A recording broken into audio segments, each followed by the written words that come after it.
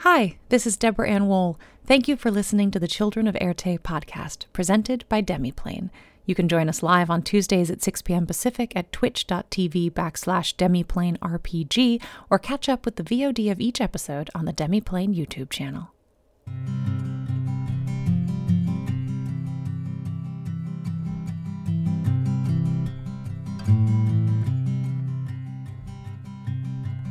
Bags are packed, are you ready to go? This time tomorrow we'll be on the road, riding with you in the sunnier days. I wouldn't want it any other way.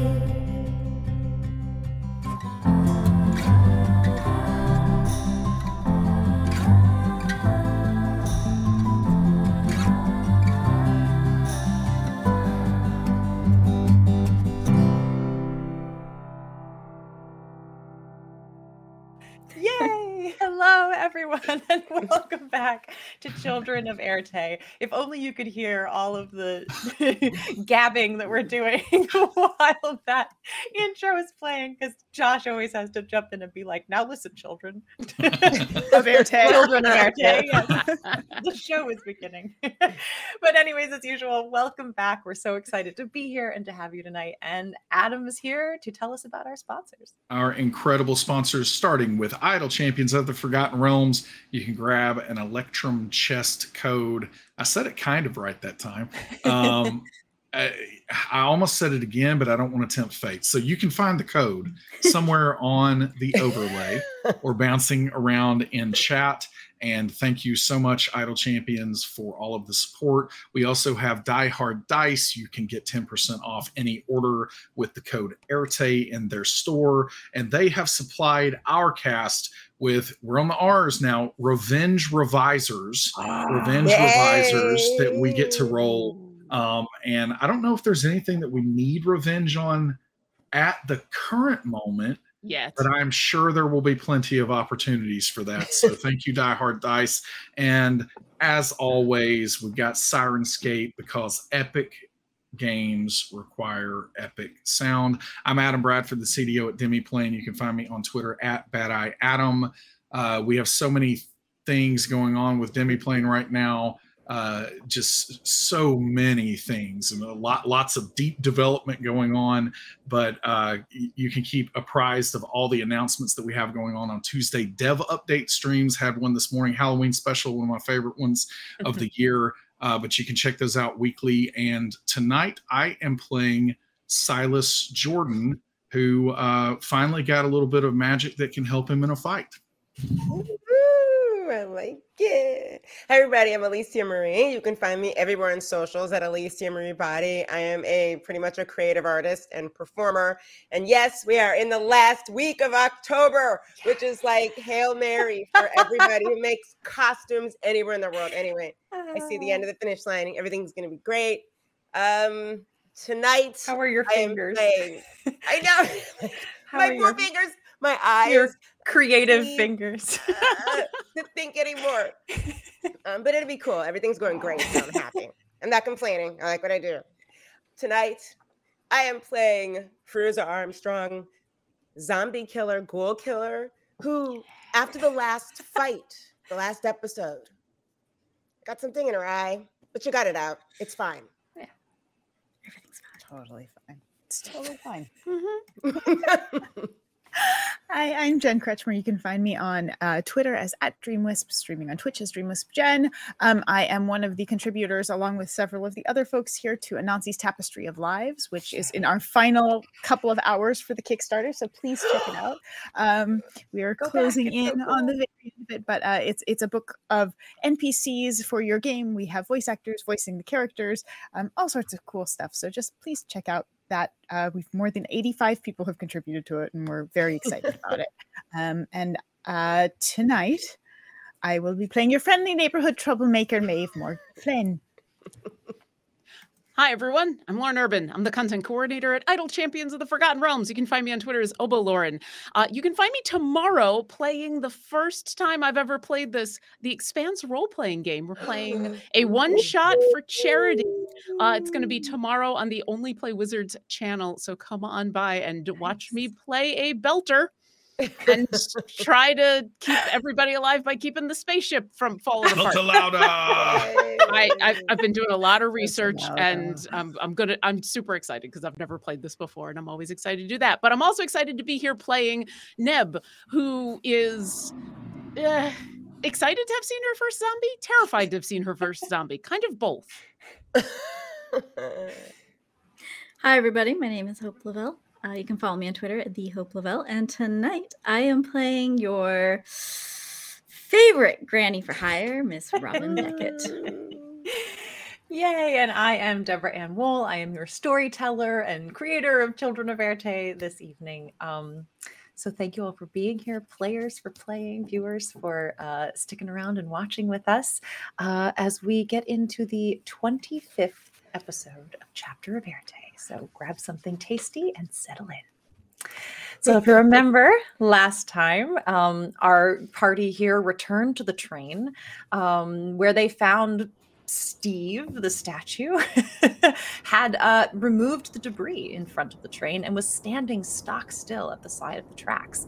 Upon further investigation, you found that 2 of the pocket watches that you have found seemed to sort of match up and were absorbed into his body.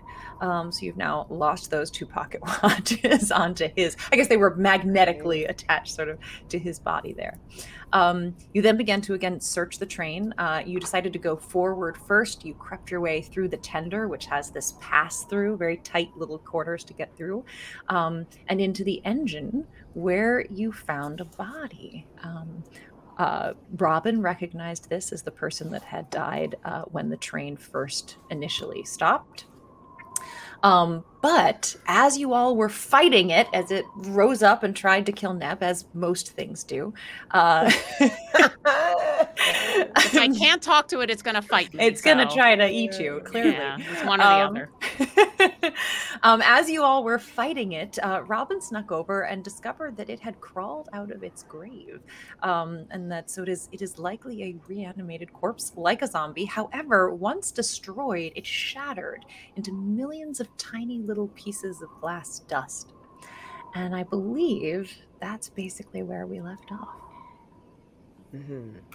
And Silas had been magically shoving it off into yes, he'd snow, been cleaning right? it. Yes, yeah, because I don't think any of us wanted to touch it. Clarify, Silas would not have just, like brushed it off the train or anything. Yes. He's just getting it out of the walkway into a corner. So, if anyone wants to examine the, ice zombie bits, they are still there. Robin has climbed back up or come back in. Oh, heavens. Well, how did it go? Well, we're still here, and it's a pile of rocks. What? Diamonds? Something. Yeah, so I guess okay. Oh, well, fascinating. Good job. How did it go with... I mean, I'm going to ask how it went with you, but I don't even know what you were doing. She's trying to get off the train, remember? I mean, I don't blame you. I was just doing a little bit of investigating, and, I just wanted to make sure that, this dead body was the body in the grave, and that there wasn't going to be a second dead body who raises, I was just looking out for us, I appreciate that. It was the same body? Oh, yes. That grave was completely empty. Does it disturb anyone else that the only people that we have encountered in this place since the train did its weird out of sync thing, whatever is going on, that the only people are us, and then things that might have kind of almost resembled people, except they were, kind of Morlock-esque. And then now we have something that was like a person's body, but it wasn't a person. Like, do we honestly think, are there people here besides us?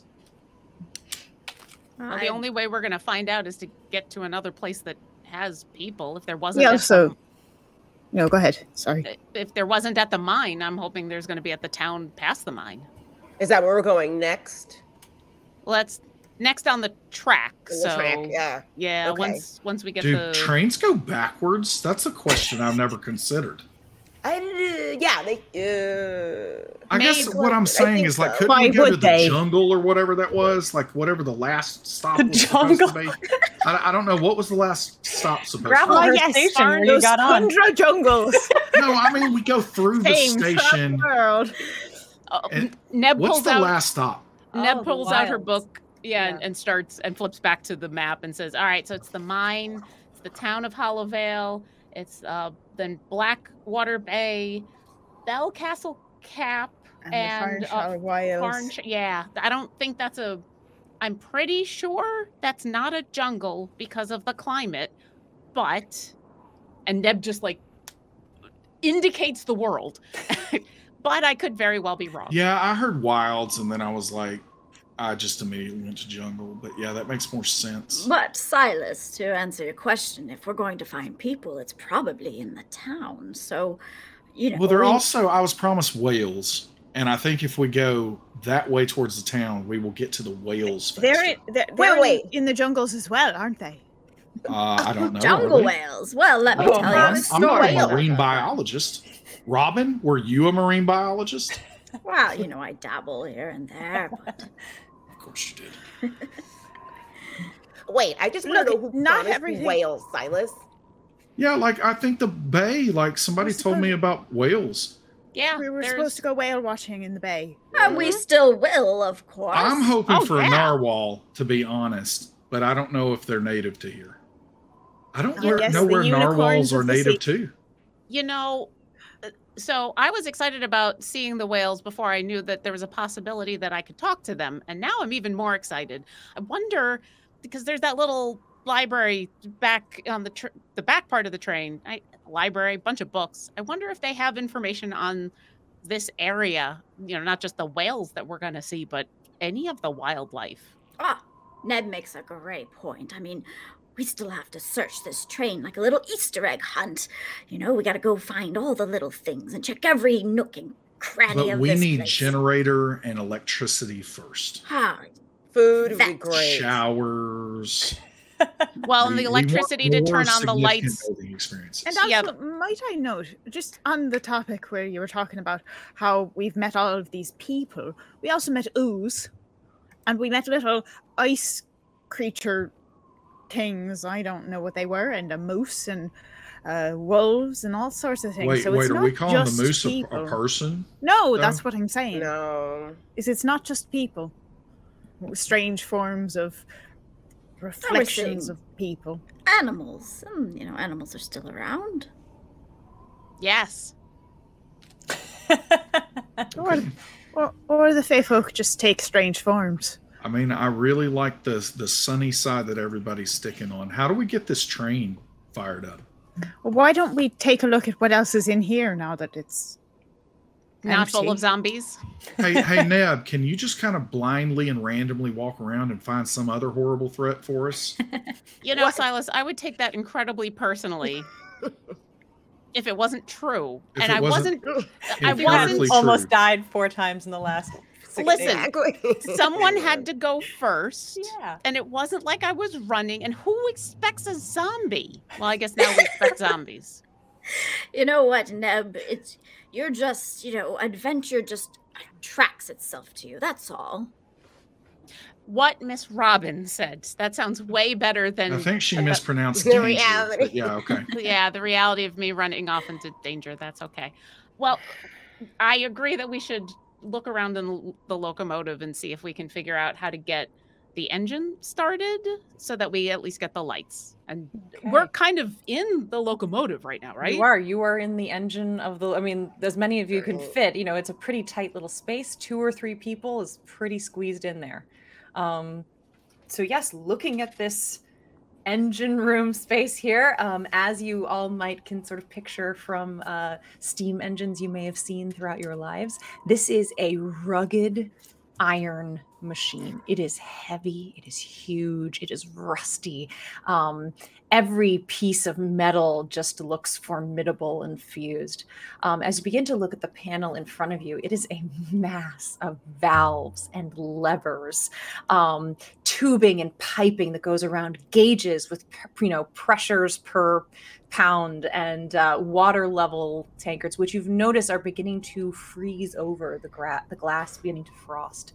The main feature that you notice is down at the bottom in the very center of this huge array of gauges and tubing and valves is a firebox. It is a metal door that swings open, and inside, if you look in, it as you go to sort of move it, scraping against the metal below. It's heavy, it's creaky, it's covered in soot. Whoever, gets close to it, you begin to find soot on your fingers. And beyond that, it is filled with ash and remnants of old burnt wood.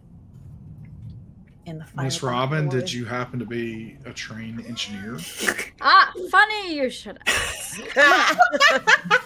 While the answer is no, I was an intern with the railroad maintenance, and I became a railroad maintenance engineer intern.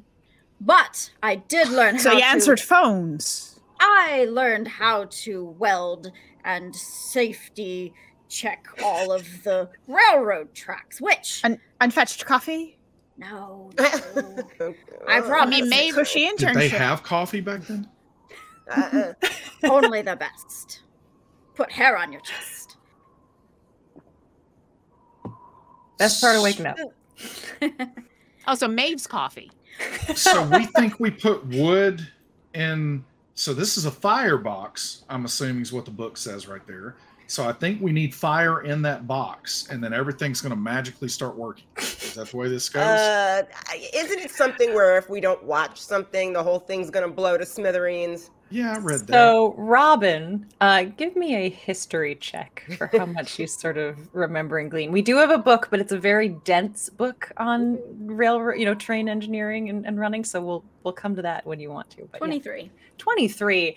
So yes, Robin, you do know there are lots of ways you can blow a steam engine up. It is very easy to blow up a steam engine. You also know that generally for long haul trips, they don't let steam engines just go sallow. They keep them going because starting them from dead cold to heating up and going is quite a long procedure.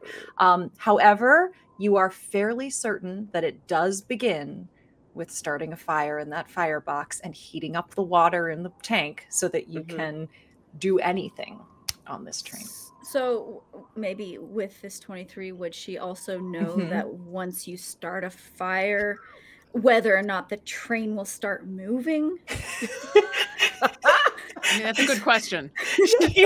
That's a very good question. So with that 23, Robin would also know that like most engines, there is a throttle.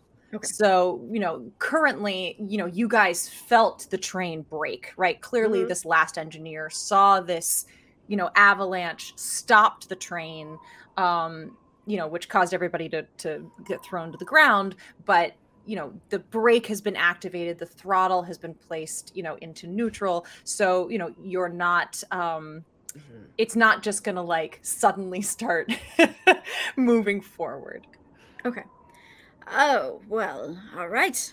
Just like anything else, we need to start a fire. That'll get things going. Okay. I mean... Make sure we have enough wood to keep it going. Yes. Yeah, let's get some wood in there. So we need some wood, though, right? Yes. And Silas just starts walking over, and he's going to pick up as much as he can carry of the wood, and then telekinetically... He is going to pick up about 60 pounds more and move it behind him and then start moving that towards... All right. So as you look behind you, there is this little ladder that allows you to get up to the top of the tender and reach in and collect wood and bring it down. You can see there's even a place to kind of store some as you do kind of a, fireman chain to kind of keep your supply going. Looking inside... so you're starting this out.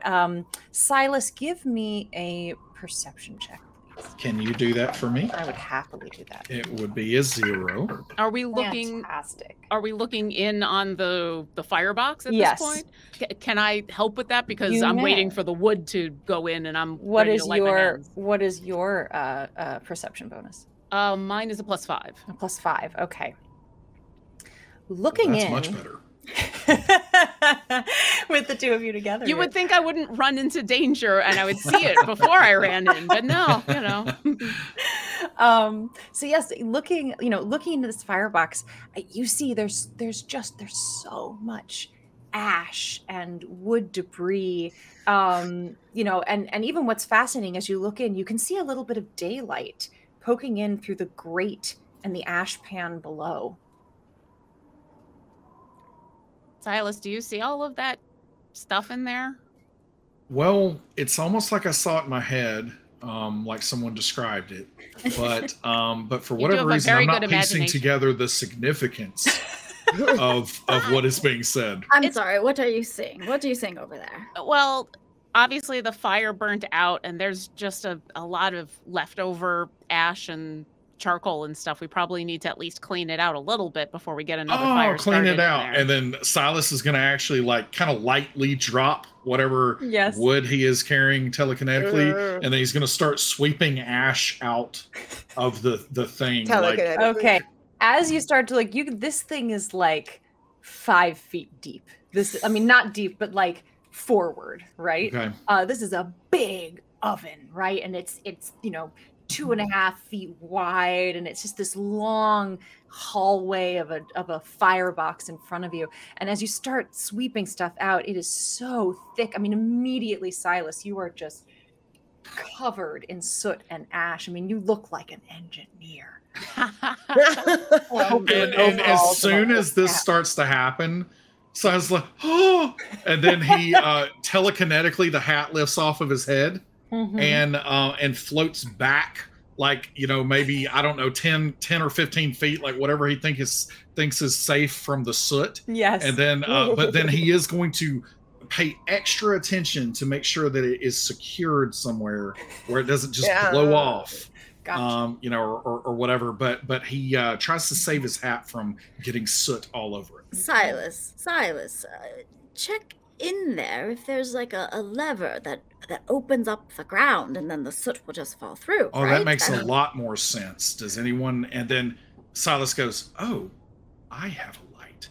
And then he picks up. Is there a piece of, I don't know, like wood debris or something? Lots of So stuff. he just picks up one of those and then he lights it up and then he throws it in there to Sure. 20 feet of light, and he's looking for any kind of lever. So as it goes, you don't see any lever, but it actually tumbles through the grate down and lands in this pan beneath the grate.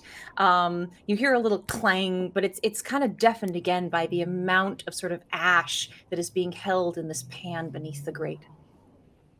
There's like a pan, kind of like in an air fryer, when you got like it's like dripping, like the drip pan or whatever. Like There's something bacon like that. drippings. Yeah, the yes, Feruza. There's like a bacon dripping pan underneath here, so maybe we got to get outside the train and then like dump that pan. That would make sense because you probably don't want to just be dumping ash and soot and leftovers On the tracks. Yeah. I'll go dump the pan. Where do I need to go? Outside would be my All best right. guess, but I don't actually know. Robin will go with Feruza. Okay. So Robin and Feruza, you come down, you begin to walk down the front of this engine. It is this long cylinder with, again, just tubing and piping all along the side, different kinds of smokestacks and steam release up along the top. You even see the sort of the whistle channels that sort of make that chord of the whistle up at the top and then the light up at the front. And as you're walking down and kind of trying to gauge where Silas and Neb were looking, as you're peering underneath, you see the glow of that piece of wood that Silas threw in. It is indeed resting on a pan that is sort of supported, suspended underneath the firebox grate. Do you see anything else besides the pan and the glow of that ember, Robin? I don't know if I want to crawl under the train, not knowing what else might be under there. Can we see any movement? Like I'm trying to understand. Like maybe a we shadow. know they're there. You can maybe possibly see a shadow on the ground. You know, it's you don't see a lot. It's just these grates on the floor of the firebox, and then there's this pan underneath it, but it's open at the sides to allow oxygen and airflow. So you're just seeing a little bit of that light filtering in now that there's no fire in there. All right. Did you find the pan? I think, yeah, we see the pan. It's right in front of us. I mean, I guess that's where we're supposed to be. I don't know. Is it heavy? Well, we haven't, Silas, we all don't have telekinetic powers. We have no idea how heavy it is. Some of us have muscles. Maeve, I'm going to get out here and come get you in 2 seconds. That was telling you you're fantastic. I don't know what the problem is here. I appreciate it. So Bruce is sort of just gonna. Should I just crawl into this train? Uh-huh. All right. She's gonna look underneath.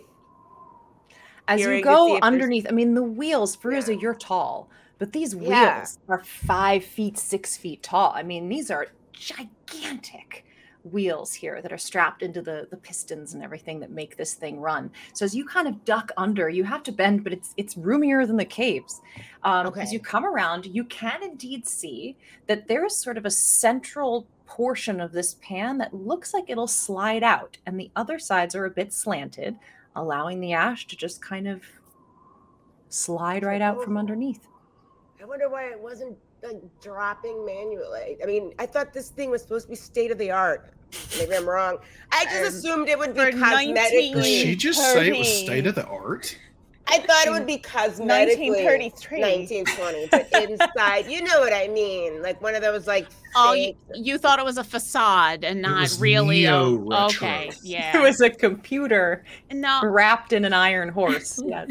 I seem to remember that they were very proud of the fact that this was all original or redone to make it look. I'm yelling into the pan so she can hear me. I mean, we're probably pretty glad because, I don't think that we have just like a charging station around where we're stuck right now. So I guess we're glad it's old. Well, they're not going to be glad when they get served papers by my lawyers. All right. You got this. You've got this. I'm going to go to the front of the train. You take your time. We'll get this all cleaned up. All right. All right. Drew's going to climb under and just sort of, I guess, take it, pull it, and then tilt it a little bit. All right. Feruza, give me an athletics check, please. Oh, great. We sent the right person. Okay. 12. We're off to a good start tonight. We sent the right person. Feruza, you pull again the screech, the noise of cold metal against metal that's been heated and cooled and heated and cooled and heated and cooled. So many times over, you can't even imagine it. You pull an horrible chalkboard kind of noise, and you get it about halfway. And yes, the soot begins to fall onto the tracks, onto the snow beneath the train here. It is again immediately a cloud of soot up around you. Everything you're wearing is instantly sort of covered in this gray dust. Whatever significant bathing experience you and Silas had 2 days ago is just for naught now. It's in the air as you cough a bit. But it does seem to be doing the trick. You think maybe with one more pull, you could fully clear it and all of the ash would fall. This is ridiculous. And she says it with such force that you guys literally feel the train tremor when she says it, because without realizing it, her emotions have caused her to cast thaumaturgy. So her voice says, "This is ridiculous," super loud, like a loudspeaker, like at a concert. And she was like, I think I figured it out. She says quieter. Is she really angry, or what happened right there? I think maybe it's the acoustics of the angle of the that's true. It's probably just to the room to the I was kind of hoping it was something else. Are you okay though? Yeah, I think I have everything. I think I might need a significant bath after this. Well, that's what we're trying to get to. Yeah. That's the good news. Once this is done, it'll be showers, but yes. We don't have a tub in our room? You do not. Well, then how are we supposed to bathe in Didn't this? you see the jacuzzi? Yeah. Back in the car, they came. None of you wanted That's to go probably explore. in the werewolf room. I'm just going to camp out underneath this train for the rest of the trip while you guys figure it out up Well, there, maybe okay? you can find the werewolf. Or we There's a could wi- just get the heat going. That's a better idea. Feruza, you've done such a good job. Just I'm sorry you're all full of soot and stuff. Can you just pull a little harder and then we'll get this going? Yeah, I Thank got it. I you. got it. All right. Ugh. One last athletics check. You guys are asking for it. 25. There we go. You pull it out. Now it's just like butter. Again, all of this soot, but now you sort of put up the pan to sort of protect yourself as it falls out. All of you up top, you begin to hear the clatter as some of the larger bits of this are sort of falling down through the grate. More of the ash is kind of dipping through. Let's see. Neb, you had noticed in your cursory thing that there is like a little poker rake with a really long handle here in the cab that looks like it would reach all the way to the back of this thing, of this firebox. To like get stuff off of the Yeah, sides just and kind of stuff? move stuff around, poke it, whatever's in there. Okay. So there, you can help dislodge anything more and kind of clear out the whole firebox. Feruza, you then shove that pan back into place, and now all of the soot and debris seems to be beneath the train, and your firebox is clear. But don't start the train yet. I'm still under here. And she's going to try to scuttle her way. I don't underneath think the it train. happens that fast. You know what? It's worth waiting. Do you guys want me to stay under here? Do it maybe to push the train from underneath? I could try that. Do you think it'll work? Are you that strong? Well, I've never probably tried, is. actually. She's not going to need to push us the whole way. Well, no, I think this is more just academic. Feruza, if you think you can, you shouldn't have to push us the whole way, but that'd be awesome, wouldn't it? Can you imagine me pushing a train? God. Is it, Yeah, how I is don't it, 3 even miles? know what the DC of that would be. I mean, they do those strongman Impossible competitions. is like a 30. So. They do those strongman competitions where they pull big buses and things, and you're magically, amazingly strong. Why could once again, I'm not saying you're supposed to pull the train all the way around, but if you wanted to try to pull it like an inch or two, that'd be super cool. I've never seen a strong man competition, Nev. However, Have you seen a strong woman competition? I've seen neither. Every day. Feats of strength have never been Every my day's the highlight. forte. Well, Uh, if we ever get internet access again, I'll show you a couple of the videos on the internet.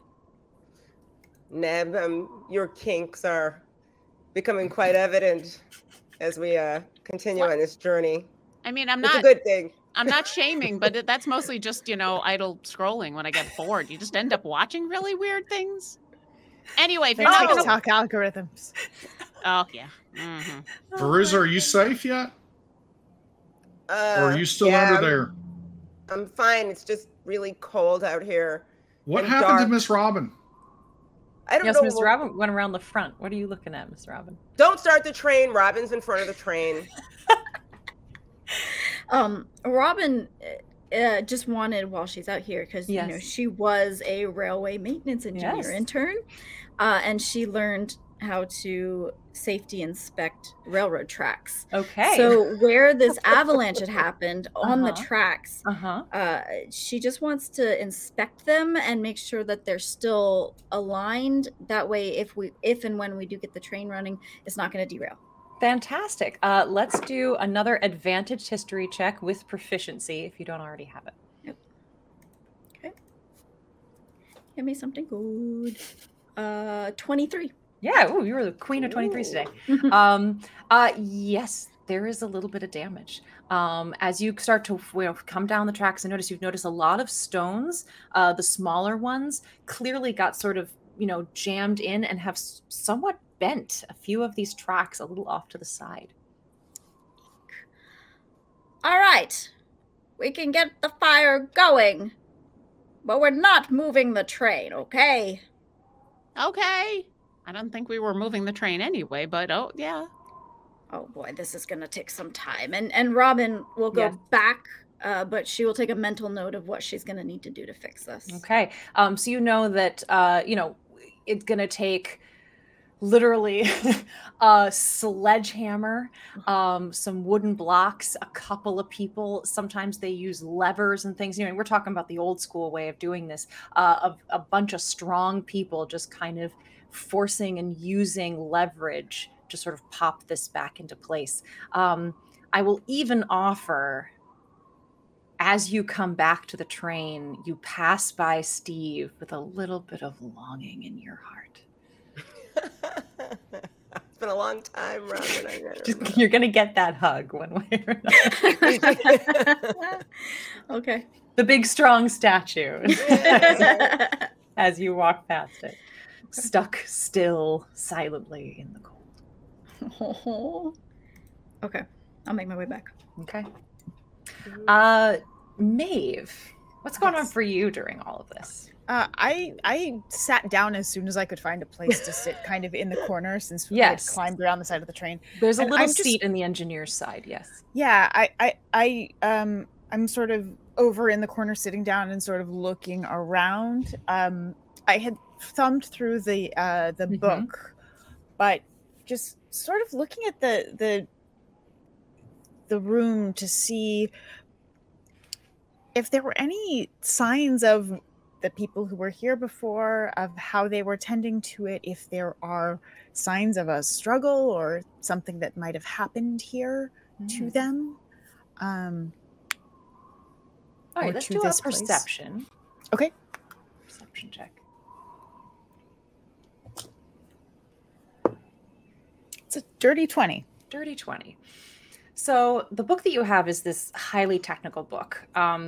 You have come across, and I was not able to finish this handout before today, but we will have it hopefully for you next time.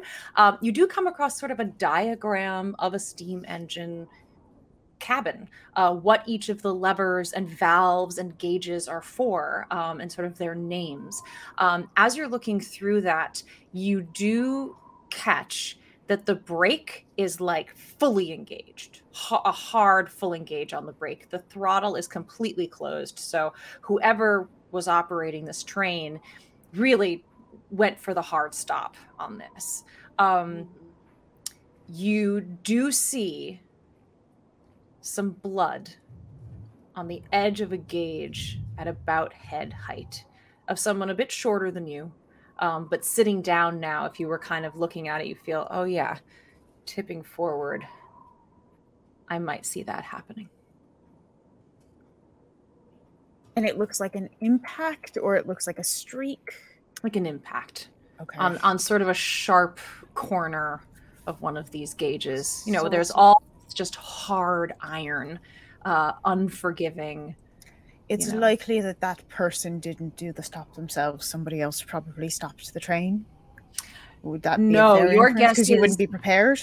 Your guess is that the stopping of the train was just, it threw you all to the floor, was just so violent. Okay.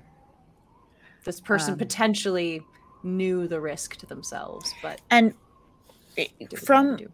from here, what can we see?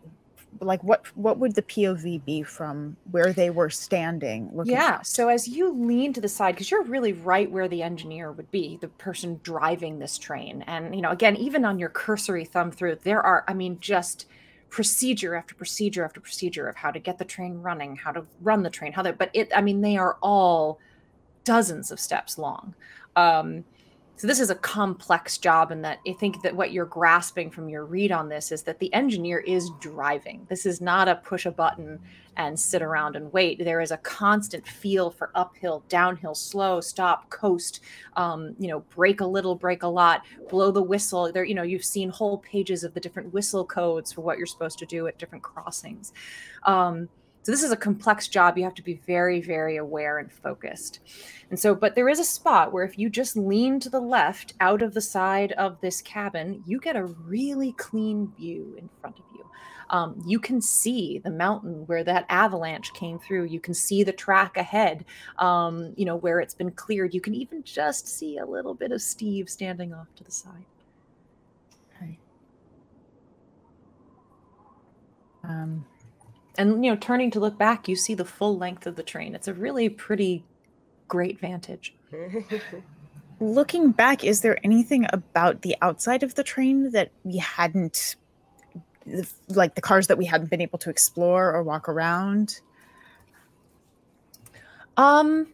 You've looked at most of the trains, most of the cars. There's the tender right behind you. Then there's the sort of common. Right, were you guys up front? No, I can't remember.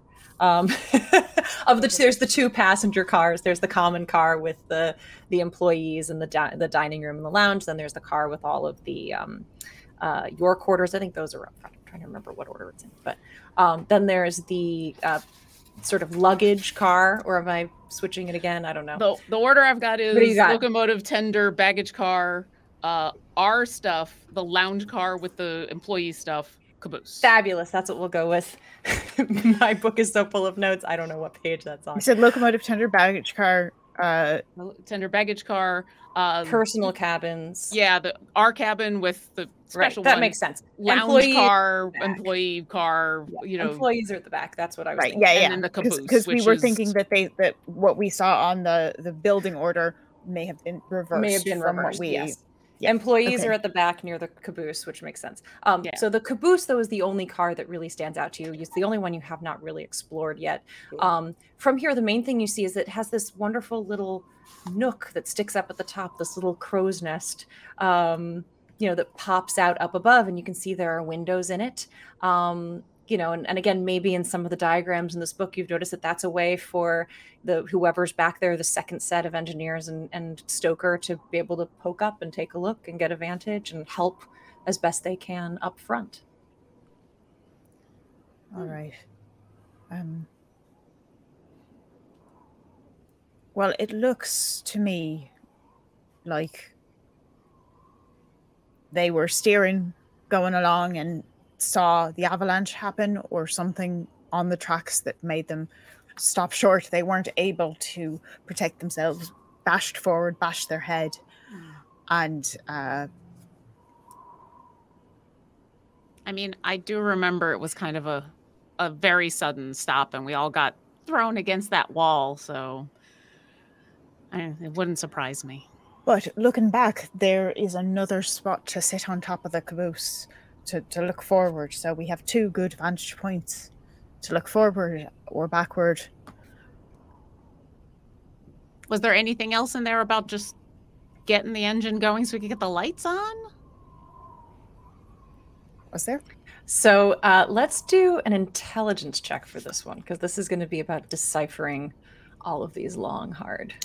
That one I would love to come on over. Yep. All right. Wants to get this investigation one thing done. You can add investigations if you'd like to those. Okay. My investigation is +5. My intelligence is +3. I don't know which. We'll see. Let's see. What do we roll? Maybe I'll let you put in both. Okay. If you're really putting your heads together. So it's actually a natural 20. Nice. So we're at a 30, over, right? Just So I'm at a 23 before I add anything else on. Right, fantastic. Jeez. So you're at practically, impossible levels here. As you go through, again, there are detailed procedures on how to do this. And as you begin, yes, everyone take a drink in celebration. So basically everything runs off the steam pressure. It powers the electricity, it powers the train, it powers getting water from the tender into the tank when you're not at a station where you can do that externally. So as far as you can see, the sort of first stages of getting this train up and running is to get that fire going. One thing you're also fairly certain is that probably a lot of the water in the water tank, both in the engine and in the tender, is probably pretty cold, if not frozen. So it's going to take a little while, because you got to get that fire and that water up to 212 degrees Fahrenheit before it starts boiling and making steam. At which point you can then turn on the injector, which will then use the steam pressure to pump more water into the water tank up front, into the boiler, which then you can then switch back to steam and use that to power the engine. There is a whole procedure on how to run the train. It is a very step-by-step, be careful kind of thing. Now, while the firebox is heating up, it tells you that you will also need someone called a greaser that is going to go around and make sure that all of the different areas are all greased up, lubed up. Any place that needs oil will get it. There are, again, very specific instructions on how to do that. And that's mostly it. Get that fire going. Clean out the ash as you did, drain out all the condensers, lube up all of the moving parts. And once that is set to go, everything should start working for you again. You can start up the train. But this process will probably likely take a few hours, and you're going to have to keep that fire hot. Remember that jacuzzi I was talking about? You know how long it takes to heat up? It's that. It's we need to heat the water, we need to get that hot, it'll take some time, it'll need to circulate, and I don't know, we need to just get fire going. How much longer do we have before sunset? I'd say about half a day. Well, if we start now, we should get this going before the sun goes down, and then we'll have electricity and everything before it gets dark. I'd add, if anyone can speed that up in any way, if anyone can help with the melting of the water, of the ice and heating the water. And also someone's going to need to check on everything that needs to be oiled. Who wants a to greaser? be a greaser? It's not a 1950s car fanatic. It's it is. Well, it is too. A word can be many things at once. Well, if I can fit in all the places, I don't mind doing it. Okay. So And I can help don't with. mean to kind of just be a downer here, but do we know that? First of all, what kind of grease or oil is it? And do we know where that is? And do we know if we have enough? So based on your natural 20 of these technical diagrams, there are at least 3 or 4 different types of grease. Thin greases, thick greases, some that are pure, some that are more crude. But it has a very careful, clear list. As I said, this is like you turn to, 20.fb/30, and you find all the requirements that you need. So it tells you exactly what you need. There should be stock of it on the train. In fact, probably in that luggage car, you might have seen a couple of barrels of different things. Again, you haven't been in the caboose yet. You don't know what's in there. But there's a clear list of what to use in each of the different places. Now, looking at the diagrams, you can see some of the places you have to apply grease are these tiny little ball-bearing areas. You're going to have to use a giant wrench to undo, these hex, what do you call them? Hex screws that are the size of your head, and then get in there. Yeah, lug nuts, and then get in there with a brush covered in grease and, grease it all up. I mean, it's going to be a job and a half. Well, we should at least get the fire started to get the water starting to get warmed up, and then let's go down the list, get this going. All right, so basically, if you are looking to get this train started, here's how I'm going to do it. Someone's going to have to be the stoker. Their one job is going to be watching that fire, stoking that fire, making sure it stays hot and gets going. Well, before Yes. we do, is the stoker the person feeding the fire? You will be feeding the fire. It also involves spreading it out. You need a really even, you need to cover that every corner way back into that 5-foot deep firebox. Consistently feeding it. Now, you don't want to overfeed it. You don't want it to lose oxygen. You're just drafting the fire, keeping it going. I mean, I'm happy to do this, but I'm not strong enough to really be throwing a lot of wood around. And it sounds like once I get the fire started, I'm not sure I'm going to be very good at the rest of it. Before we get too far into that, let's figure out everything we need to. Yes. So these are the different jobs. So a stoker, that'll be, basically this is going to take you 4 hours. We need a stoker who's just going to be on that fire. We need a maintenance person who's going to take care of the ash, drain the condensers, check everything, make sure that everything's in the right place and working well. Then we need a greaser who's going to go around and lube everything up. And then we need the engineer who's basically just going to spend this time studying up on how to run a train, so that there is some kind of general natural instinctual knowledge about it. So those are 4 jobs. You guys, of course, can split them up, double up, however you want. If you find that you're not the right person for it and you want to switch, you can. But this is the next 4 hours kind of job. Well, I think, Maeve, what do you think about becoming a train engineer? I second that. I mean, you already know so much with the book. That sounds like a. You want to drive a Sounds train? like Maeve? homework. We elect Maeve to team. do our homework. Honestly, Maeve, Someone here every was an time we find a intern book, you grab it. already. That's true. Yeah, I mean, you just read off everything that we need to do. I trust that you're going to be able Fine. to find all the information in there. But I just, if that's what you want. What do you want, Maeve? This is a team effort. Well, I think that as the intern of the train world, it would seem like. But she was an intern at maintenance, and one of the jobs is a maintainer, maintenance person. That's true. So Oh. I mean, Miss But that Robin, like, are doesn't- you? But is the greaser different than a maintenance person? Yes, Yeah. yes. The greasing is such a Maintenance- big job that is all you're going to do. Maintenance will go after the greaser and double check. But greaser is mostly going to be the condensers are filled with water. They might be frozen. It was clearing the ash pan was part of maintenance. There may be more work there to do. It might be clearing the ash out of the tubing in the smoke box in the front. It is a lot of sort of cleaning up, making sure everything is good and working condition to go. I think that Silas would make a great stoker because he can use his mind to keep everything even. And I think that, maybe Neb and Feyruza would make a great greasing team. Neb is small and can get into tight places, but Feyruza's strong and can work on those big bolts. Sounds good to me. And then you do maintenance and Maeve does engineering. And Or I we mean, can there's- vice versa. yeah, there's 5 of us. And so, if somebody needs help, we can shift around, give each other help.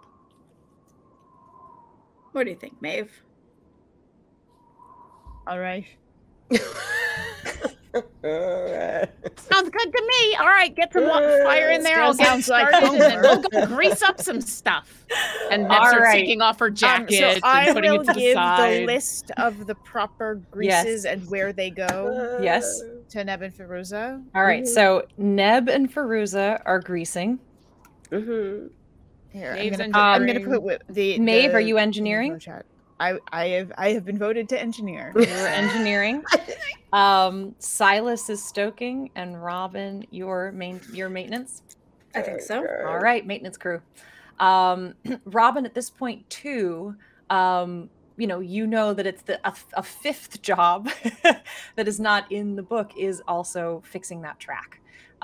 So you can decide if you want to somehow use the steam power from the engine to help you do that or not. But at any point, you can let me know that you want to start tackling that job. I think if we get into like a groove and I can do all the maintenance on the train and I feel good enough to step away, I would probably like to steal Feyruza to help with the Okay. pledging. All right. Let's start. So this is going to be basically, we're going to condense these 4 hours a little bit. You all are going to be crazy busy for the next 4 hours. You will not be done until the sun is setting in the winter sky above. All I wanted So- was a rest. Just wanted a chance to rest. Silas, let's start with you. We got to get this fire going. So I know sounds like you're going to use some of your telepathy to help you with that. But I am going to need an athletics check for anything that you're doing yourself. You have this long, 6-foot long poker shovel rake that you can use to spread it. You've been instructed that this wood needs to be really flat and level. You don't ever want those flames getting too above there. You want to close that flue as often as you can to keep the heat in, but let in enough oxygen so that it doesn't smother itself. So, athletics check, please. That sounds far more complicated than Silas was signing up for. Yes. I think all this is going to be more complicated than what we expect, but that's why we put Maeve in charge. That is a 1 on the die, Wow! and that would be know. a total of, Off to a great start. you said athletics 4. Athletics. Fantastic. Silas, you get a good fire going, but you find that you smother it. It's a very common thing to happen with steam engines. You start to get excited that there's fire in there, and suddenly you put too much fuel on top and the fire goes out. This will add an hour as you have to sort of start over and keep this going again. The second time around, you do get it going. You've learned your lesson. But this is now a 5 hours until you can take a shower, do anything else. All right, that is Silas stoking. Silas, you very quickly are sweating bullets. Your hands, the calluses from holding that, you can find gloves. There's a bunch of sort of workman's gloves around, but you're still through the leather of those gloves, getting calluses. Everything is covered in soot. As you start to wipe your face, as the sweat is dripping down, you're leaving streaks of just black charcoal across your face. Sweat getting in your eyes, the heat, blowing up out of that firebox. You can use your foot to do the pedal to open and close the door on it. And every time you open it, you just don't want to again because of that blast of heat in your face. Please give me a constant. Go ahead. Silas eventually does step back and just opens that with telekinesis. Okay, gotcha. To try to ease that a bit. And I will still ask for a Constitution saving throw. So that's actually pretty good. Let's see. So, 21. All right, you are able to hold back. You figure out a way. Like the bandits. You put a handkerchief across your face. That helps with some of that. While you're still extraordinarily uncomfortable, you don't find it quite as exhausting as it could be. And Silas is just kind of, humming under his breath, most of the time, and then eventually he's like, I couldn't start the fire, but now it's burning. Gotta get these train wheels turning. And it's just like making up songs. Okay. The last thing you're going to notice as you start to get to the end of this 5 hours of stuff. I mean, this is 5 hours of just every few minutes shoveling more stuff in there, opening it to spread it around, closing it, waiting, checking it. I mean, it requires every ounce of physical and stick-to-itiveness that you have. As you start to get towards the end of that 5 hours of just constant work, you notice with a sigh that your wood supply is at least half gone. And then Silas is just going to yell whether they can hear or not. Tharuza, we're going to need to chop some logs. And then he just lets out like a Ric Flair. Woo! All right. Okay. We're going to go on to maintenance with Robin. From you. The new television show, Maintenance with Robin. I'd watch that. Sunday mornings at 11. Yes. That's a new NPR radio show. Welcome to Maintenance. Robin Beckett. Bob Vila, special guest. Robin shows up and she's got her overalls and tool belt on. 100%. And her ear cap. All right, so Robin, you have your list of things that you need to check. You have your expertise, you have some, understanding and basic instinct around the railroad. Generally the things that need to be checked. And you definitely want to spend a little time going behind your greaser and your stoker and just making sure everything's kind of going. In fact, you're probably the person who went to Silas and was like, oh, no, no. And before the fire went out, and gave him a few pointers on how to not smother at the time before. But this kind of maintenance is really more of a gut check. It's that lug nut looks a little loose. I think that needs tightening. So I'd like a wisdom check from you, Robin. Okay. Ooh. Please be something. Oh, it's a nat 20. Yeah. What, you guys? Wow. Who knew you could actually run a train? And she made up the hour that Silas blew away. Yeah. So with that, you're going around and checking. You catch things. It's just coming back to you in waves, whatever that mind palaces that you have, it just opens its doors and you're going, oh, right, the rods and the cylinders and you go around, you find things that need emptying. You run into the cabin next to Silas and find a valve that you open that just lets water drip out and make sure that clears out so that you can finish it up and fill it with oil again. So you're clearing things before the oilers get there, the greasers get there, so that they are ready to go. And you do end up, it still takes the 5 hours for Silas, but you reduce your 4-hour maintenance time to 3 hours. Going through and figuring that you do now have an extra hour if you would like to go look at those railroad tracks. Yes, absolutely. All right. As you go, using all this maintenance, knowledge that you have and the natural 20 that you rolled, you're pretty sure that if you could wedge an iron bar underneath one of that point in the track where there's a dent and put enough pressure down on it from the other side, you could pop it back into shape. But the amount of pressure and force that you would need on that iron lever on the side is more than you think even your Feruza could exert. Okay. So could I kind of fall back onto my substitute physics teacher here? And you use a lever.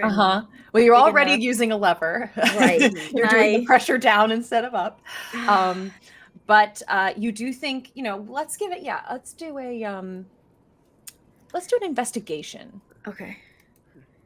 See if I can lower this DC for no you. good. It's an 8. It's an 8.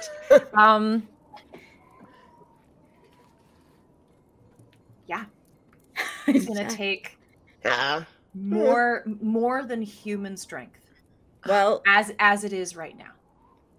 Robin just kind of looks over her shoulder and at Steve and just kind of bats her eyes.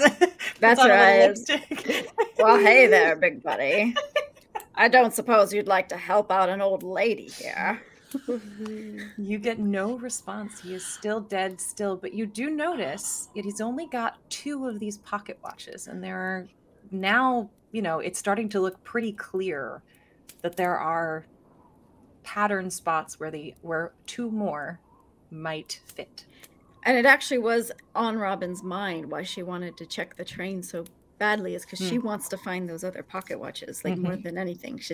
Easter is her favorite holiday. She loves searching for Easter eggs. So if that crosses her mind, then she will clear off as many of the rocks as she can. She'll get as far as she can to clearing to where this is probably going to be like the last thing she needs to do. And she probably doesn't want to search the train without everyone else there, but if there's something that she can do, maybe she can just do the first car or something, knowing that, I guess what's the next thing? There was a baggage, and then there was baggage, your personal cabins. I know we got the baggage, baggage, personal cabins. Well, so engine, tender, baggage, personal cabins, common rooms and employee quarters, and then the caboose. What I'll do is kind of go back on my maintenance run and kind of just over people's shoulder. You wouldn't mind if I just slipped into the back and did a little searching, would you? I'm happy to wait if you guys need. And I'm just asking the general group. If you think everything looks okay. They're all frenzied trying to do their Silas job. Wipes sweat and he's like, I'm sorry, were you saying something, Miss Robin? You're doing great, kid. Silas looks like a wild man. Like someone out of another century. He's like those old pictures of coal miners who just stare blankly, really sadly with their goggles. Can't even tell who they are anymore. Okay. I'm gonna go probably start in the crew quarters, and the common room is where I'm gonna focus. Okay, fantastic. Just a reminder, I did find my watch in the crew quarters. Yes, that makes a difference. And I wasn't sure in the girls' room. I believe the other one came from Aggie. Gloria. Oh, Gloria. Yeah. Oh, okay. Yeah, it was Gloria, like the conductor's her watch was the first one that you found. And then the other one I believe was that was in- the Waves. The Vine was in the women's quarters, which is Gloria and Augie's room, underneath one of the beds. Okay, then the first place, if I remembered that, Mhm. then I'll check the men's quarters. Okay. So you go in the men's quarters. You had searched there before. I think maybe, did we say you found some Playboys or something in there? I can't There was remember. stuff under the There was bed. some stuff. There was some boys stuff in there. But yeah, so you go back in there. Yeah. Give me an investigation check. Unless you want to do a perception of the room, maybe. Okay. We'll start Perception, let's start. Oh, no, it's not great. 10. there. A 10. It's a mess. You know, this was the last time you were here, as you're going to remember. First of all, it's freezing. Mhm. Again, frost on the windows. Now it's starting to get dark. This is the 5th hour of this, incredible task you all are taking on. So as you are in that room, it's just, you can see your breath in front of your face. Everything is gloomy and cold and gray. And clearly they had packed up as fast as they could and just run out of there. There's still an errant pair of jeans on the ground. The beds are unmade. Personal items are scattered on the ground. I think Robin, knowing that she's going to need something more to help her, she's going to kind of put her hands together and just pull them apart. And as she does, these 3 glowing orbs appear again. And she's going to use her dancing lights to fill the room and kind Amazing. of go into corners and under beds because I can move them. Yeah, great. Give me another perception check. Let's try again. Come on. It's Come a 12. Woo! So So mediocre. as the lights dance around, you do notice that's bringing color more into this space. One side of this room, is definitely like a teenage boy's side of the room, a young man's room. You're thinking this is probably Charlie, who was the porter who was taking your bags and doing kind of general maintenance. The other side is quite a bit more meticulous. This bed is unmade, but you can see there are still hospital corners turned under this side of the bed. This is a much more cleanly made, so probably the chef's side of the room, you're guessing. I think Robin would suspect that the older, more meticulous person might have a pocket watch. So that's where Okay. she's gonna. Give me an investigation check of his. All right, come on, And third time for Charles. come on, I do got something good. Yes, it's a 22. Woo, I like Yay! So you Nice. start to go through his bedside table. Again, his side is a lot neater and nicer. Things that are scattered underneath his bed probably came from Charlie on the other side. But as you pull out the drawer of his bedside table, it looks a little shallow to you. And indeed, you go over and pull out Charlie's, and that looks deeper. As you reach down and kind of touch the corner, it moves a little bit of a false bottom. As you lift that false bottom out, you see a really beautiful leather pouch. Wow. Whoa. There's the Easter egg, Yeah. and I'll open up the pouch. You open up the pouch, and inside you do indeed find a pocket watch. This one is covered with flames that seem to sort of, rise up and surround the sides of the pocket watch. And there's a little red stone, possibly a garnet. I'm just going to open it up and see if there's a picture, an inscription, what time it went out. As you open it up, it is stuck at 2:13 in the morning, Okay. or 2:13. Okay. And is there an inscription of any sort or a picture? There is not. Nope. No. Okay, perfect. Cool. Okay, I just need one more. But where? And we did the men's quarters, we did the females' quarters. I mean, my guess would probably be it's in the caboose, maybe, but she doesn't want to go into the caboose without the others, so she's gonna check the common area. Okay. I don't know Go back why. to the common area. So this is the lounge and the dining area. We can treat it as one sort of space for you. If you'd like to give me a perception check to see if there's anything off. Come on, be good at perception. Nope, it's a 10. You guys slept here the last time you were here, so it's still, got kind of the remnants of whatever blankets and pillows and things that you brought in there. The food that had been left out for you that night is still sort of scattered around the place. Everyone left in such a hurry, no one cleaned up. Yes, there are the powder still on the ground, the sugar or whatever flour that you left with human footprints running through that.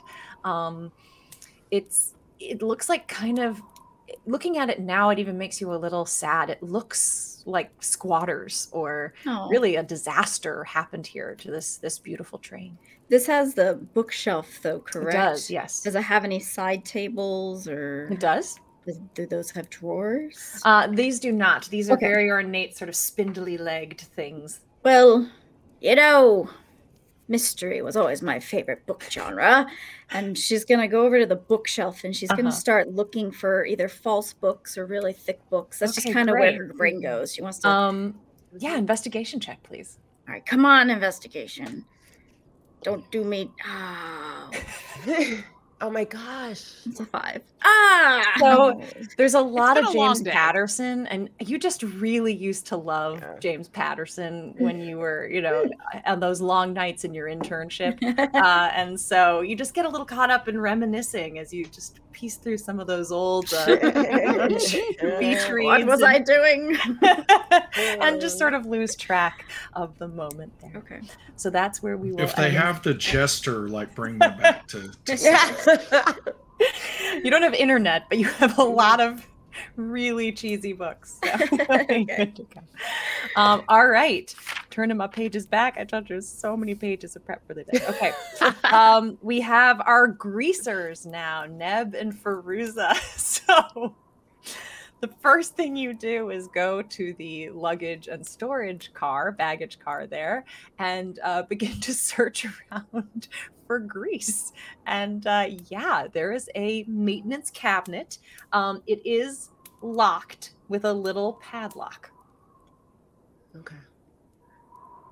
Well, are we searching for a key or are we just smashing this thing off? When Neb says that, you notice that, Feruza, first of all, is still covered in soot. She looks crazy. She doesn't answer you.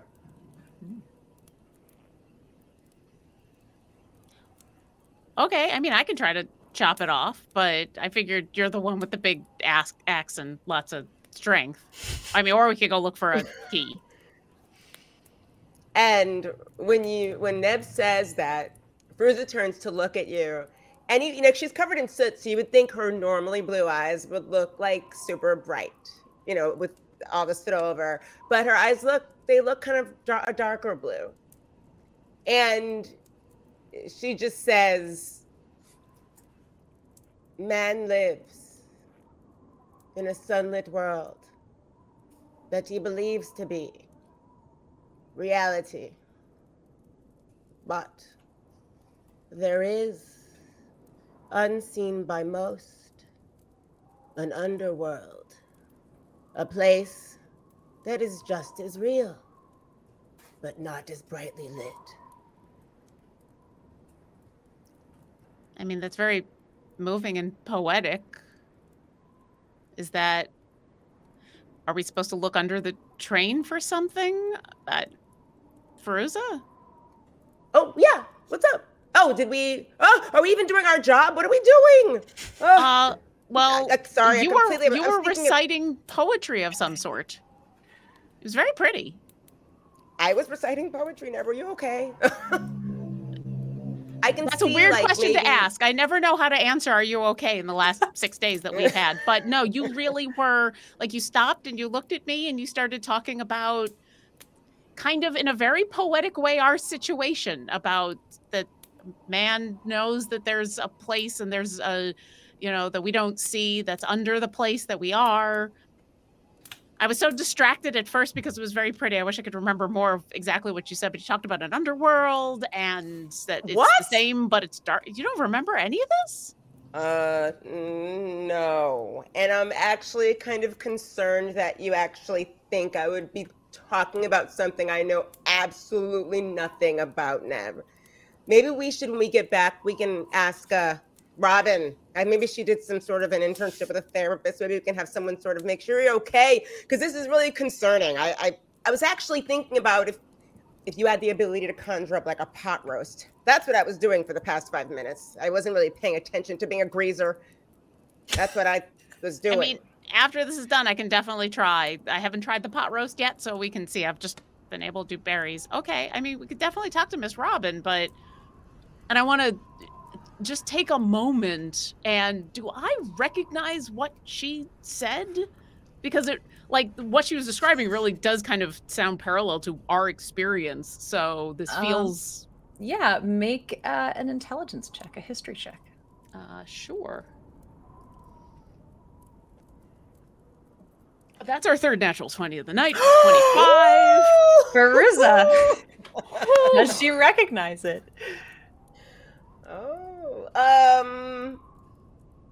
One thing you will say is Veruza was using an accent you do not recognize. She did not. First of all, it had sort of a lilt. That accent did not sound like it was coming from Veruza.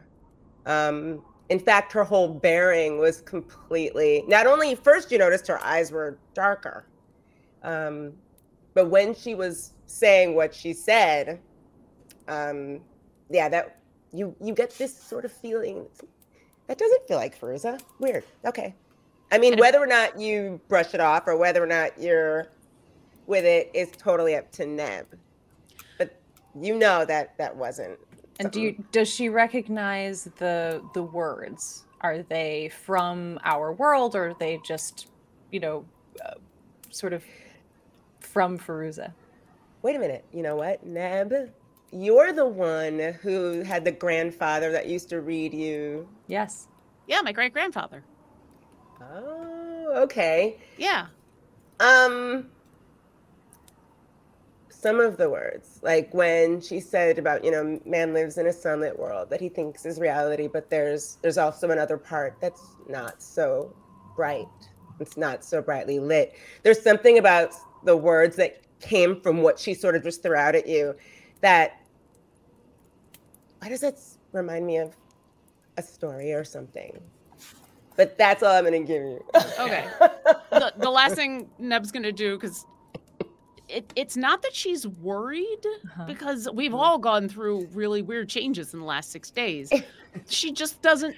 This is a different kind of change, and so she's just trying to figure it out. But it's not as much concern as it is about. It's weird that you don't remember saying that, and she won't get closer to you. But I do want to see: are your eyes still dark, or are they normal color again? Normal. They're normal. Okay. Veruza, are you sure you didn't remember something? You really did, like it was kind of the opposite of the lightning stuff that you do. Your eyes got dark and you recited this. I kind of recognize it, but I'm too tired to really think about where it's from. Like, it's from a story that I've heard so many. Well, I mean, honestly, now I'm concerned because I'm wondering what you saw or what I did or so many weird things are happening here. Who knows? Maybe maybe something did happen to me, but it's concerning because I have no idea what you're talking about. And I honestly think that we should maybe revisit that after we figure out this greasing. No, you're right. We definitely need to do greasing stuff. But yeah, we should after this. And you know what? It could be a concerning thing, or maybe this is just some weird new power that you're developing, and we'll get it figured out. But poetry reciting? Wait, so I call Robin it poetry. Can throw light orbs. You can create fire. Silas can move things with his eyes, and I can recite poetry. Oh, great! I have a great career waiting for me in New York City. Never mind. Well, it's a beat poetry and then also strong person competitions. Both of those, very, very much. I call it poetry just because of the way that you said it was very poetic, but it wasn't like iambic pentameter poetic. It was very much impactful kind of thing. And you think it sounded somewhat familiar, or it's something that I've never said before here while we're in this world? No? Not that I remember. And Neb's going to take one last moment. She's going to pull the notebook that she has, and she's going to try to write down as much of what Maeve said as she can remember. Okay. As accurately as she can. As that Feruza said. The Feruza said, sorry. Yeah. The Feruza said as accurately as she can, just because she knows we're about to spend a lot of time with oil and grease and things, and it's gonna go away. Yeah. Okay. So she'll write it down and then tuck it away, and then go. All right, maintenance cabinet with a padlock on it. So anyway, that was the thing I was asking you before you decided to channel Shakespeare was, do we want to go look for a key, or do you think we should do you think you could just smash the lock off? I'll smash, Neb. I love it. She's going to grab her axe and literally say, you might want to back up for this just in case. I will back up. And all right. Swing at the lock. Stationary, advantaged attack. Ooh. It's a stationary object. This is an attack. You are attacking the padlock with your axe. So she's gonna have to. And as she's breathing, like Neb, you're seeing she's definitely getting bigger.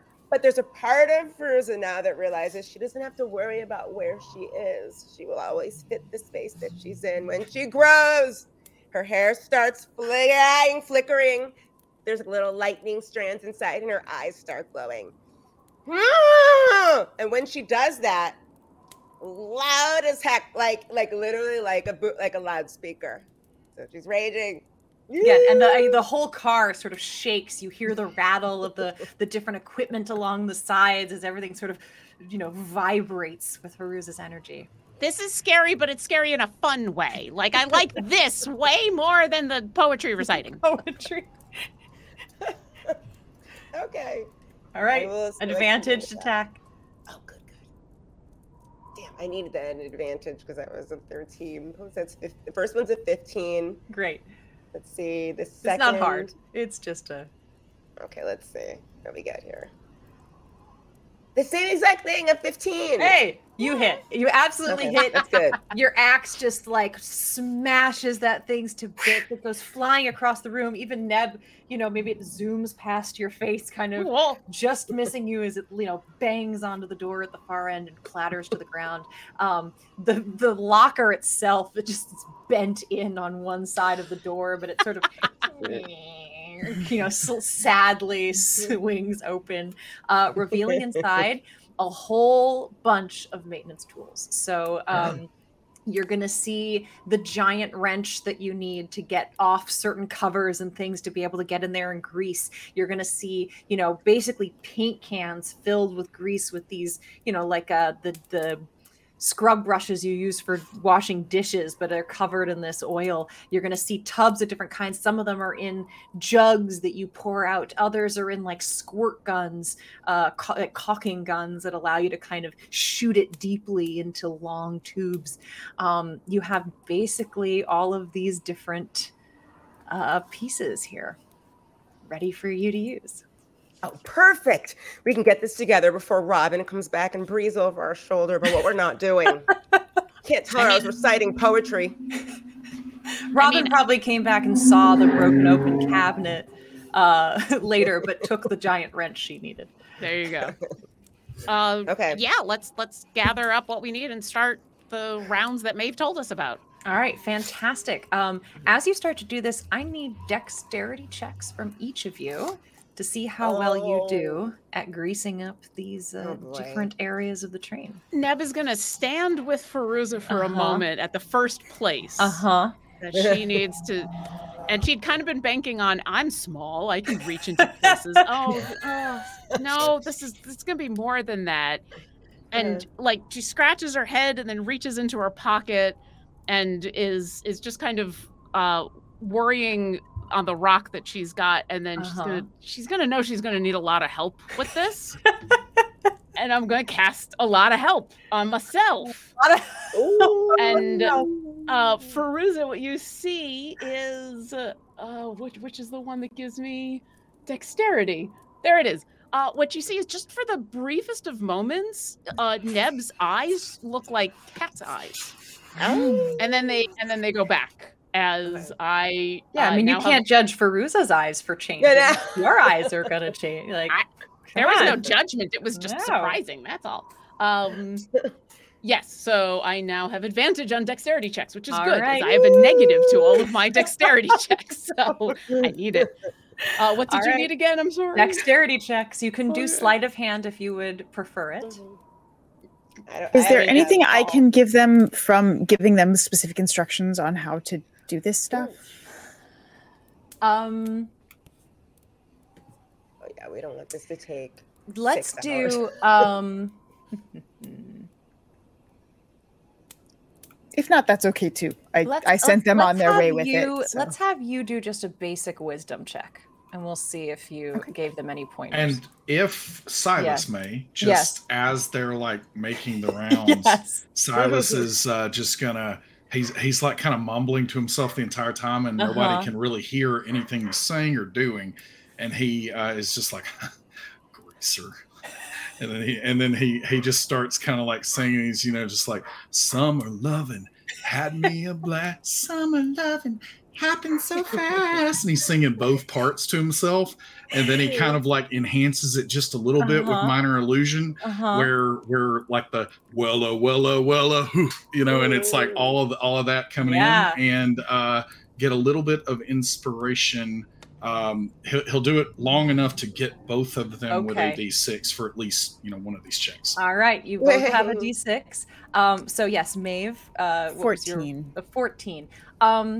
The only little pearl of wisdom that Maeve sent you off with as she, ripped the page out of the book and gave it to you, is just that, like, this is dangerous work. Like, people lose limbs doing this kind of work. This is the hard stuff.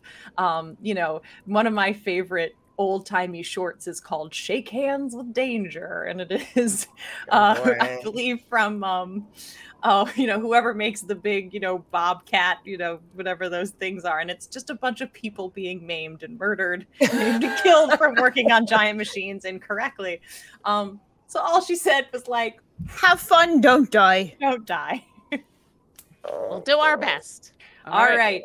Dexterity checks. Neb, you have advantage. You both have a D6 from the inspiration of Summer Lovin'. If you would like to use it. All right, Neb. Yeah. I'm gonna use it, even though thankfully with advantage I got an 18. But I'm gonna throw this on here because that's a 1, so it's a 19. All right, a 19. Got in there. What was for you, Feruza? 7 with the D6. With the D6. Oh no. Okay, here we go. Here we go. Jeez. Neb, you immediately start getting in. There are these little ball bearings that sort of are underneath a lot of the different moving parts that require a very light, slippery kind of oil. So you take the kind of smaller cans and begin going in. Again, you are smaller. You can get into these little nooks and crannies. And you're finding it is hard to find just the right place where you're not spilling, but you're able to, with your smaller limbs, kind of get in there and get into those tight little corners. Feruza, nearby, you're dealing with the much bigger, heavier duty areas. There is one particular area where you have to hold up a piece of it, pull out the rod inside, and then you're going to have to, reach through with your scrub brush and make sure that you get everything scrubbed up. But it is 2 separate pieces, and you don't quite notice that. As you have your hand in this machine scrubbing, trying to put the oil, you lose a little bit of your grip. You are slippery from the oil yourself, and the 2 pieces begin to pull apart. Give me a dexterity saving throw to pull your arm out. Oh, good. Yeah, I do have an advantage on this. Okay, go for it. Okay, let's see. Are you kidding me? Shake hands with danger. Oh my God. 9, 11. Oh no. Oh, oh no. The first one was a 3. Your arm is inside this piece, 2 separate pieces. As the one heavy piece of machinery starts to slip, it immediately cracks the bone of your arm, lodging your arm between the 2 pieces. You scream. I'm going to take the poetic license to say, just ripples through the rest of this area. But however, Stoker, Silas, don't hear it. Robin, way at the back of the train, don't hear it. Maeve, where have you set up camp? I think I probably stayed put in the engine with Silas. Then you don't hear it. It is huff and puff and loud in there with the steam and the fire. Only Neb hears it. Neb, you turn over. You see Firuza's mangled hand sticking out, just violently shaking as the tendons and nerves and blood begins to drip down her fingertips, caught between these two pieces. I'm going to drop whatever I got and rush on over. We got to get you out of here. We got to get you out of here. I am not strong enough to pull this apart. I need to be something way stronger for this. And she's gonna frantically think about what's stronger? What's stronger than me? What's super strong? What can I do? Firuza, you're just screaming while Neb's like, and she's imagining things. She's gonna think about that moose that she turned into a while back, with the big antlers and everything, because that was super strong and super big, and maybe being a moose will also keep Firuza calm. So she's immediately is just suddenly there's a moose standing there, very looking wide-eyed. That heavy breath, huge presence, the smell of it. As Neb, you come over, you can use your nose, hook your horns, whatever you'd like, to just sort of lift the pressure of that second piece up off Firuza's arm. Firuza, shaking. You are now released. You pull your arm out. Every move is agony. You can see the bone sticking out through your skin where it was broken in two as you cradle it into yourself. I can't use my arm, Neb. There's a moment where Neb thinks about staying as a moose and the moose. trying to convince. Like, it's Neb. I know it's Neb. Yeah, trying. Like, how do I convince Firuza? Like, get on my back and I'll take her somewhere. But there's. Firuza's just looking at her arm, like, oh my god! I can't and she's gonna not be a moose anymore and go, stay here. I'll go get Silas. And it's, I'm not going anywhere. All right, gonna run. You run up as you're screaming and waving your hands. You know, again, the heat and the pressure and the noise from this engine. You know, you catch Silas's eye. Silas, you move over to the platform. And you see Neb there, dragging your attention. What is it? We need your healing. We need your healing. Come. And Silas, whatever the quickest path is, Silas just takes off running. You jump down. They're not far. They're just in front of the engine working on some of the other pieces. And you see Firuza, again, the blood dripping down now, falling into the snow. It immediately makes you a bit queasy. Do I need to roll anything? I don't think so. We just said you'd have some disadvantages. Yes. So I see it as I'm on my way down. Like as soon as I see it, and I'm within 30 feet of her. So I'm going to say, oh, it's really not as bad as it looks. And so as a bonus action, I am using a healing word there. Okay. And it's don't touch is your healing word or yeah and with that's going to restore 8 hit points of damage. But so then we didn't roll her damage on that. Actually, I should have. Hold on, let me roll your damage with. I mean, the description was damaging enough. That's all we really needed. Yeah. All right. We made some assumptions. That is 12 bludgeoning damage. Okay. So you'll get a little bit 8 of it back. But Silas. Then as soon as Silas actually gets there to where he's close enough to touch, he's like, oh no, seriously, it's not that bad. And but he doesn't look, and he's like, I'm sorry, I've got to touch it. And then he just puts his finger on it, and then there is another with an action there. He is going to do one more, and that is going to restore 5 hit points. So Firuza, as you're looking, it is again extraordinarily painful, even as it's healing. It's almost as if an invisible force, an invisible doctor, pops your bone back into place. As you scream, though, you can see like it was like in The Fifth Element or in Starship Troopers, where it starts to knit itself back together. You can see your muscles slide back over, and the skin begin to skin over, and as you slowly begin to move your joints and move them around until the pain disappears. Are we okay? All better? And when you say that to Feruza, she doesn't respond. Wait, I don't know if I can look. Is she all better? I mean, she looks a lot better. Just this looks so much better. Thank you. I didn't know what to do except get it off of her. Feruza, are you okay?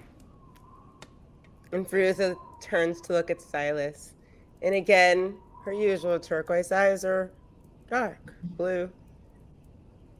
And she says too, she in the shock. humans cannot be trusted. Humans are born of angel and demon. And demons pervert whatever they touch. I'm gonna just grab Silas's coat, arm, whatever is right there, and go, she did this before. Is she in shock? Did she break her arm before? No, the last time it just happened. Feruza? Feruza? Oh, thank you so much.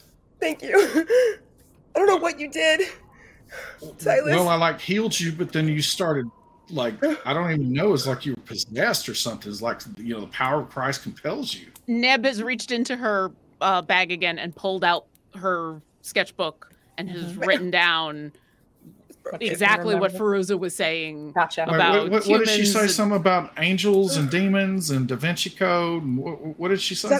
Is that how you fixed me? No. I just used my inborn magic. But you just started. I mean, I've never healed anyone and then had them say weird stuff like that before.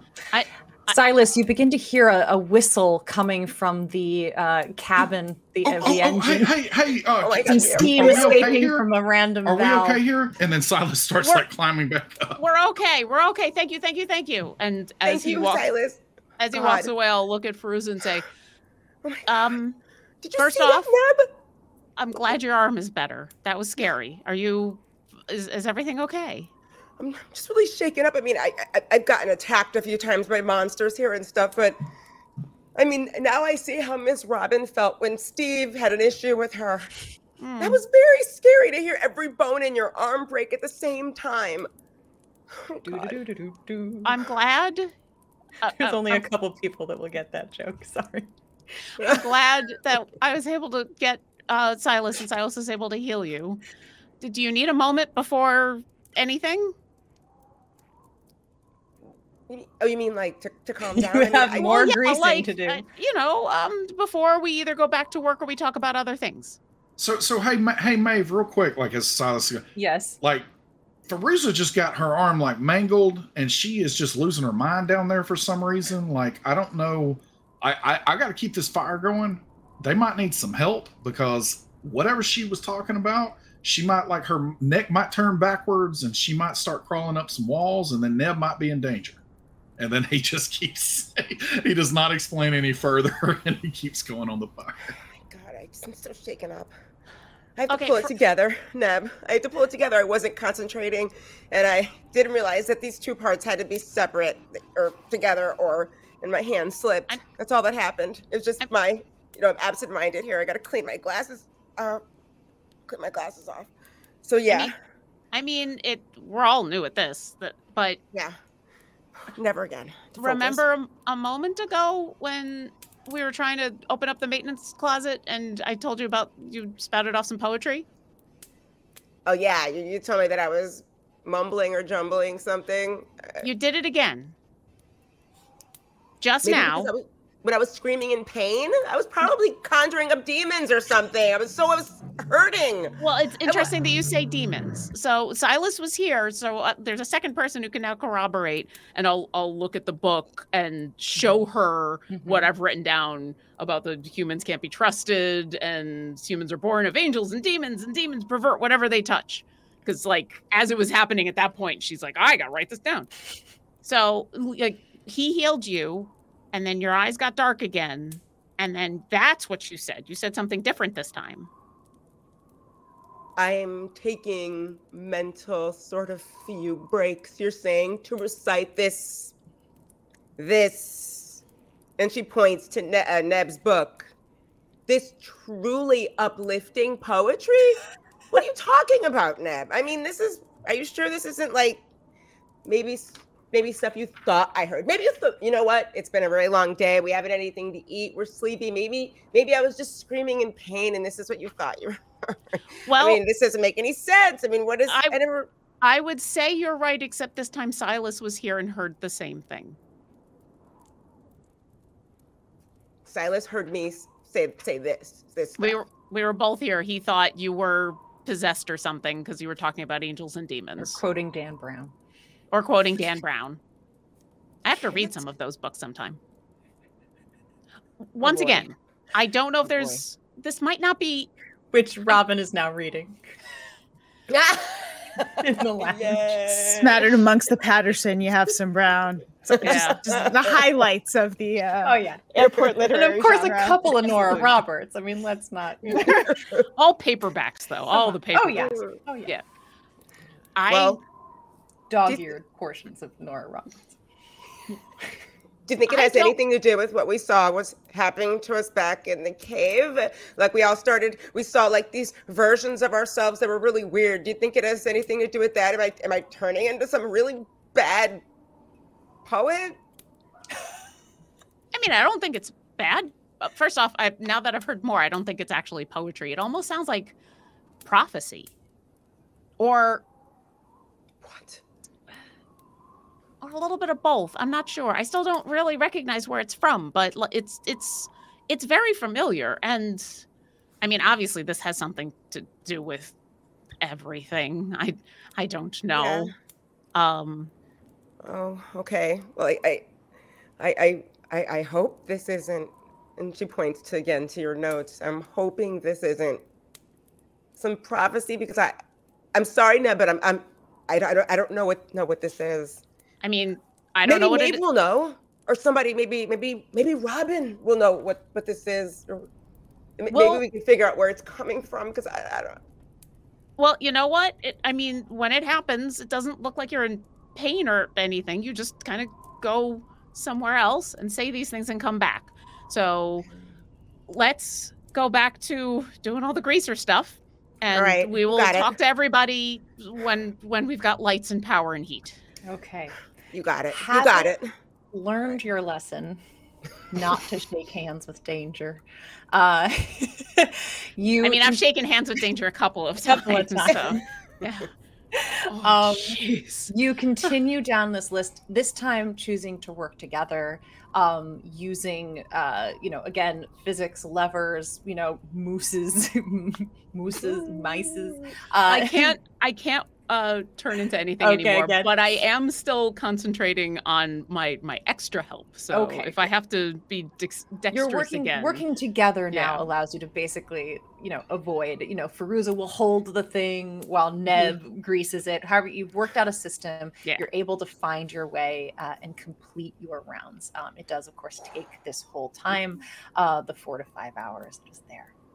Let's move over to Maeve, who's been sitting in the engine cabin listening. It's hot. It's humid in there. The sound of it, there's, Silas panting. It is it's very warm. But you can always just stick your head out to the side and get a cool breeze as well. And being right here next to all of the controls and all of these different levers and gauges allows you, as you reference things in this book, to see exactly where they are. So go ahead and give me an intelligence check.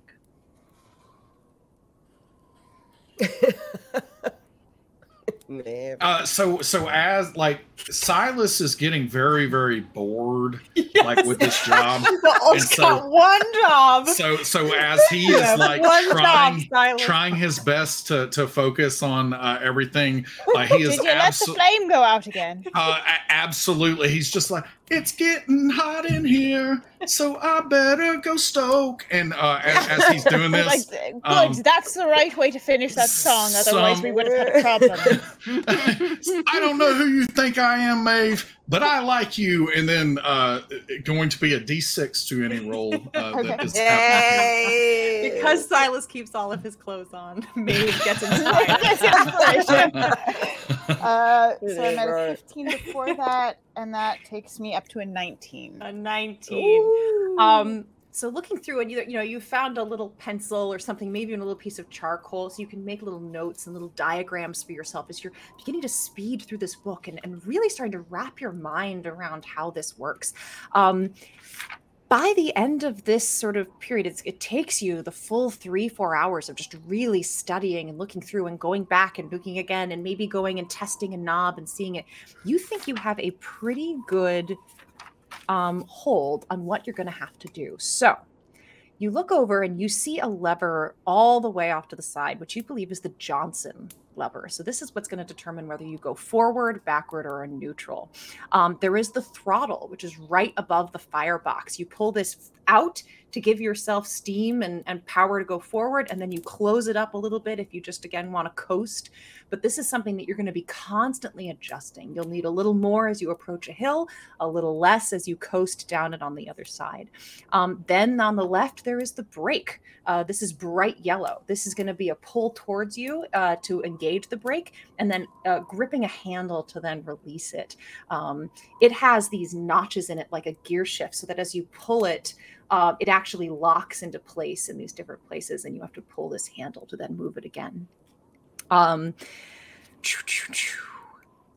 You also notice that there is the injector valve, so you can turn it to use the steam that's being created to either pump water from the tender into the boiler, or to use that steam to power the pistons in the engine and turn the wheels.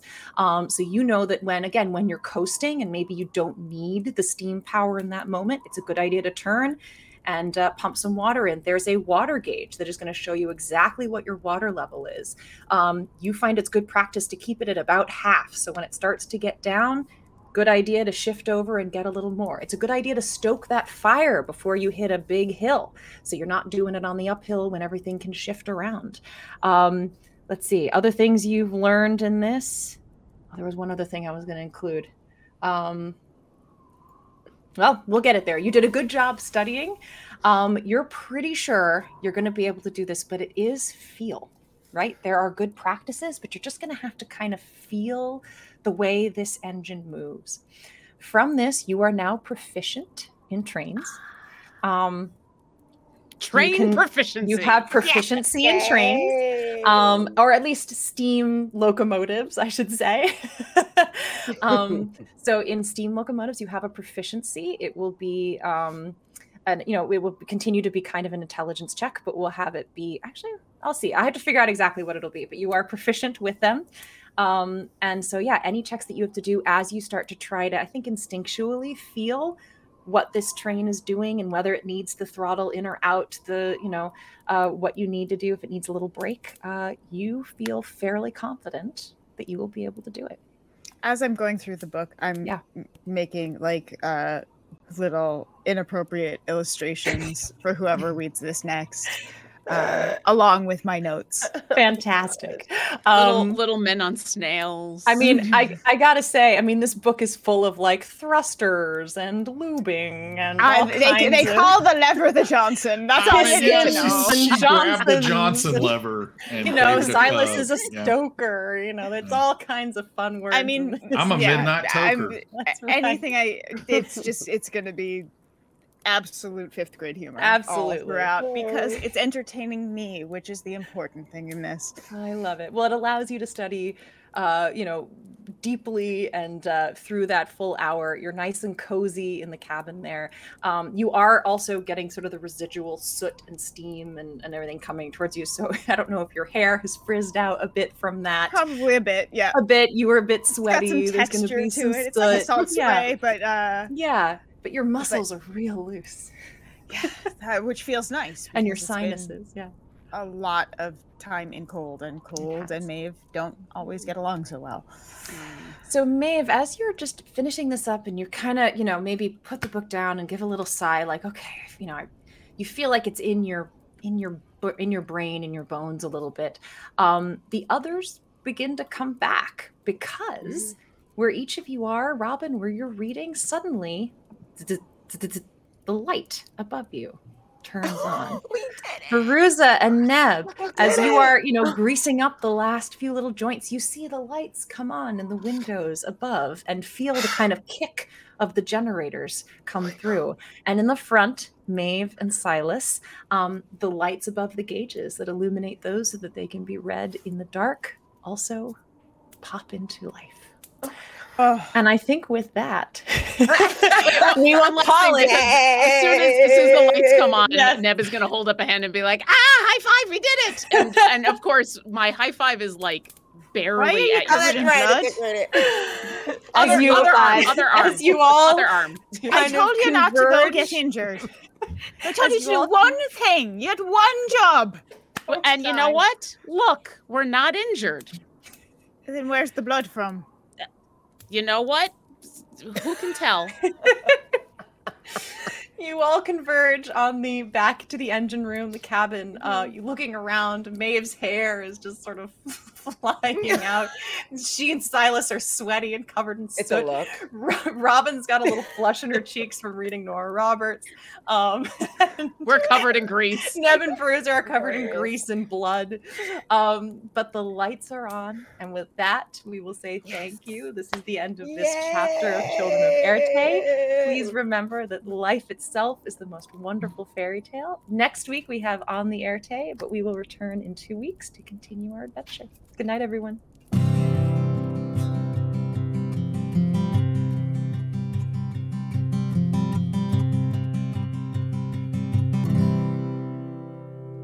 Thanks for listening.